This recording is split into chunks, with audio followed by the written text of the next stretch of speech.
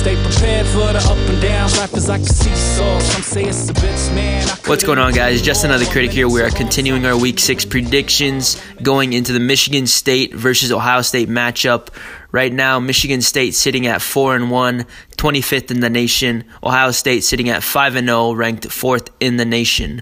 Michigan State 2-3 against the spread. Ohio State 4-1 against the spread. And as you guys already know, we go ahead and run through these stats very quickly before we get into my own personal thoughts. Michigan State offense putting up 31 points per game, defense allowing 15 points per game. Offensively putting up 270 yards through the air and 144 on the ground per game. Defense allowing 198 through the air and 55 yards per game on the ground. And so looking very stout on defense as we expected. Ohio State, on the other hand, offense putting up 52 points per game. Defense allowing just 8 points per game. Offense throwing for 254 yards a game and running for 283 per game. Defense 138 through the air allowed per game and 85 yards allowed per game. So as we can both see just looking at those statistics, Ohio State has obviously been explosive on offense. We didn't really need to look at those statistics to know that coming into this matchup. But what we did know about Michigan State is that they had high expectations as a defense coming into this season. The offense did have question marks again. Because Lewerke didn't really have his greatest stuff last year, and so it's kind of been a repeat of that. I understand he lost some production at the wide receiver position, and they're really just not getting amazing play from some of their skilled guys. And so we can go ahead and look over some of their head-to-heads very quickly. Right now, I mean, Michigan State started off the season with Tulsa, right? And they were a 24-point favorite in that game. And their defense stepped up big time, obviously. They actually held Tulsa to negative 73 yards on the ground, which is unbelievable, and then allowed just 153 through the air. And so that's kind of been a consistent story throughout their season. Defense has been doing a good job. Offense, they haven't really been able to find a lot of success. I mean, their best game was against Western Michigan. And so that really doesn't tell us much, right? And then going into Arizona State, they had a lot of success through the air going for 291, but just really couldn't, get it done in the red zone or really finish those drives. And so it looks like Lewerke has gotten better as the season's gone on.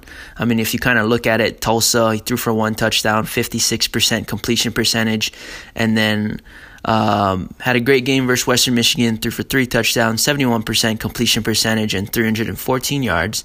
And then he ran into a better defense versus Arizona State. Kind of had a hiccup there. Didn't throw for any touchdowns. But like I said, threw for 291. Went and played Northwestern, threw for 3 touchdowns, 58% completion percentage, 228. And so a good game, not amazing, a clean game. Of course, you want to get that completion percentage up and be a bit more efficient, but a good game. And then you go against Indiana, where he went for 50% completion percentage, 300 yards, and 3 touchdowns. And so he has gotten better as the season's gone along. I think that was something that was fair to kind of give him that time and making those adjustments with the some of the guys that he lost at wide receiver. So it's just something that they would have to find their identity as the season went along. But as I said, the defense has been playing well. I think they kind of just ran into a speed bump with Indiana. Indiana really just gives everyone a tough time. Indiana threw for 286 through the air. They allowed just 70 yards on the ground, Michigan State. And so that game, obviously not their best stuff on defense, and they're going to be up against a big test in Ohio State. So at this point, it's tough to say what you're going to get from that Michigan State offense, but that defense is going to they're going to do their best to bring their best stuff coming into this matchup, right? Because pretty much Michigan State season, as far as competing for a college football playoff, which I'm not sure was ever in the works for them. That's been eliminated. I don't think they really ever had that much pressure on their shoulders coming into this season. And so I think that helps when you're coming into a matchup going to Ohio State, knowing that Ohio State is a big favorite and Ohio State is a college football playoff contender. This game is basically going to be like one of those Super Bowl games for Michigan State, where they're going to want to go out there and ruin Ohio State's season, right? And so Ohio State, on the other hand, they haven't seen, amazing competition, but everyone who they have played, they've practically dominated in every phase of the game, which has been very impressive, right? They played Florida Atlantic, a Cincinnati team that is expected to be pretty good this year, blew them out 42-0, and then that same Indiana team that Michigan State pretty much struggled with, Ohio State went in there and blew them out 51-10, and then Miami, Ohio, we can just push that to the side because that was basically a scrimmage, 76-5, and then they went to Nebraska just a week ago and absolutely obliterated them 48-7. That game was over before it got started. And really, they probably could have ran up the score in that game, but I believe they were just trying to be respectful. And so this team right now is, it's hard to argue, but you might be able to make the argument that this Ohio State team was better than the team a year ago. We know for sure that this defense is 10 times better than it was a season ago in all aspects of the game.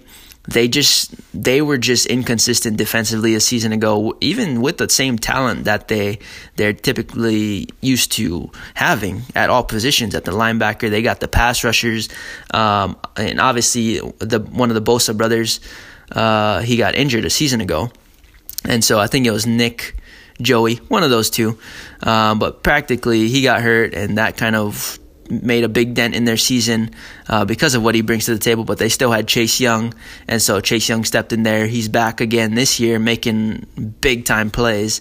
And so if you look at some of their head-to-heads, they've pretty much haven't allowed anything to happen from a defensive perspective. Really, the best offense they played, I guess you would have to say, is Nebraska. And Nebraska, 47 passing yards and 184 rushing yards. I think a lot of those rushing yards came from garbage time, so it's not really something that you want to factor in. At the same time, Michigan State's best opponent, you can argue, was probably Arizona State. And Northwestern is always going to give somebody a hard time, like we saw them play against Wisconsin.